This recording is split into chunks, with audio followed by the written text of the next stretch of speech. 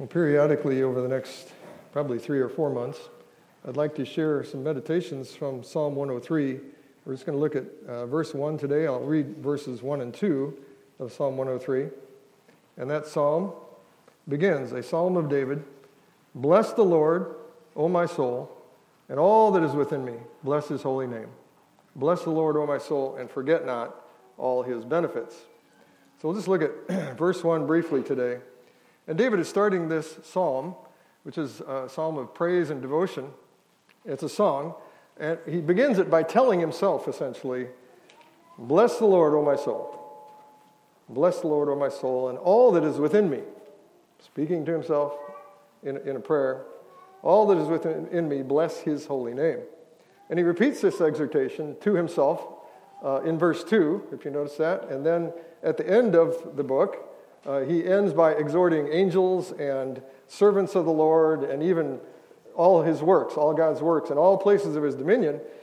He says, right at the end, bless the Lord, O my soul, again. And essentially he's stirring up his soul.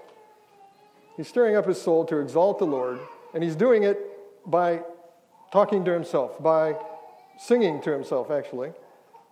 Now, talking to yourself, I found out, I did a quick search, talking to yourself, put that in there. It turns out it's fairly universal, fairly common across cultures. And it's so common that it now has a name. It's called private speech. I thought that was a little weird. I know the word soliloquy. It's Latin. It means solo, licor. It means speaking to yourself, a soliloquy. And it's used a lot in dramas, the actor's speaking to himself so you know what's going on in his head. And I looked and it said most research on this private speech is done just on children, because they do it a lot. When they're playing and when they're, whatever they're doing, it's part of normal development, I guess, and it's kind of like thinking out loud. Now, maybe some of you adults do this also. I will not ask for you to raise hands. And I read that this also may be a very helpful thing to do. For adults, too, in a limited fashion, of course. And one opinion I read said that it's an indication of a person who's very bright.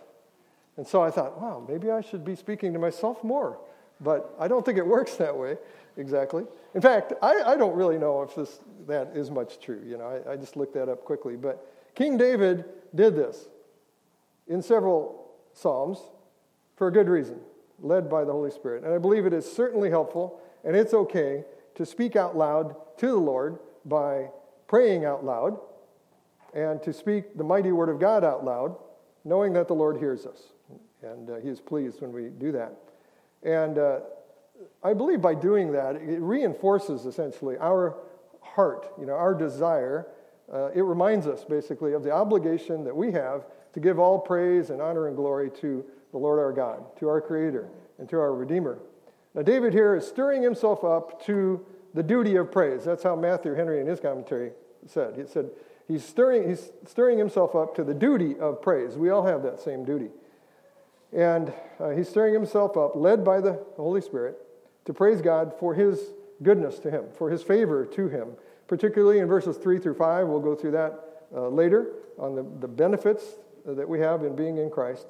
And then to the church in general, we should also give thanks. And then that's in verses 6 through 18. And then verse 19, to the whole world, the kingdom over which the Lord rules.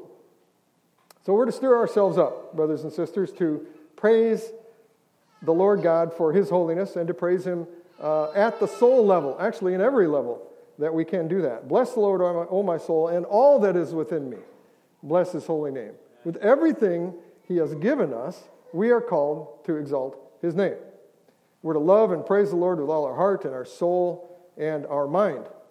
In fact, that, with everything that we have, that he's given us, and all that is within us is to be engaged in praising his holy name.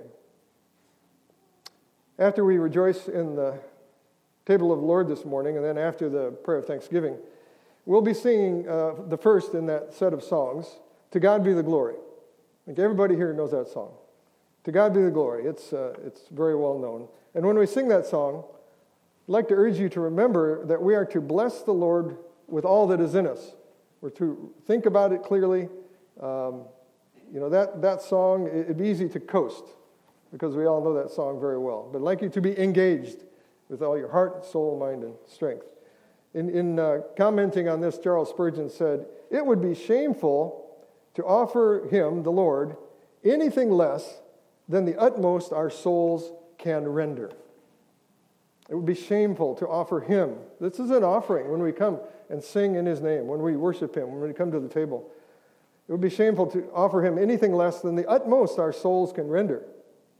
So don't just sing loudly. I mean, it's okay to sing loudly. It's okay. I really enjoy it. In fact, when visitors come or people who are starting to attend our fellowship come, I usually say to them at some point, it's okay to sing joyfully here. And it's okay to sing loudly here, too. It's okay. Go ahead. Sing with zeal. And so don't just sing loudly. Don't just sing skillfully either. Praise the Lord that many of you do sing skillfully. But even if you can't sing loudly or skillfully, sing joyfully with all your heart. That is the purpose, led by the Holy Spirit to worship him. And then also focus in your mind. The Lord has given us a mind to think about the words even as we sing them. We are capable of doing that. So focus on the words of this song, "To God Be the Glory," when we first sing that. And like I said, it's easy to just sing it. And we might not even consciously think of the words that much. But we should try not to do that. We should try to think of the meaning of what we're singing, what we are saying, offering to the Lord. It's an offering to the Lord. We should have our minds engaged.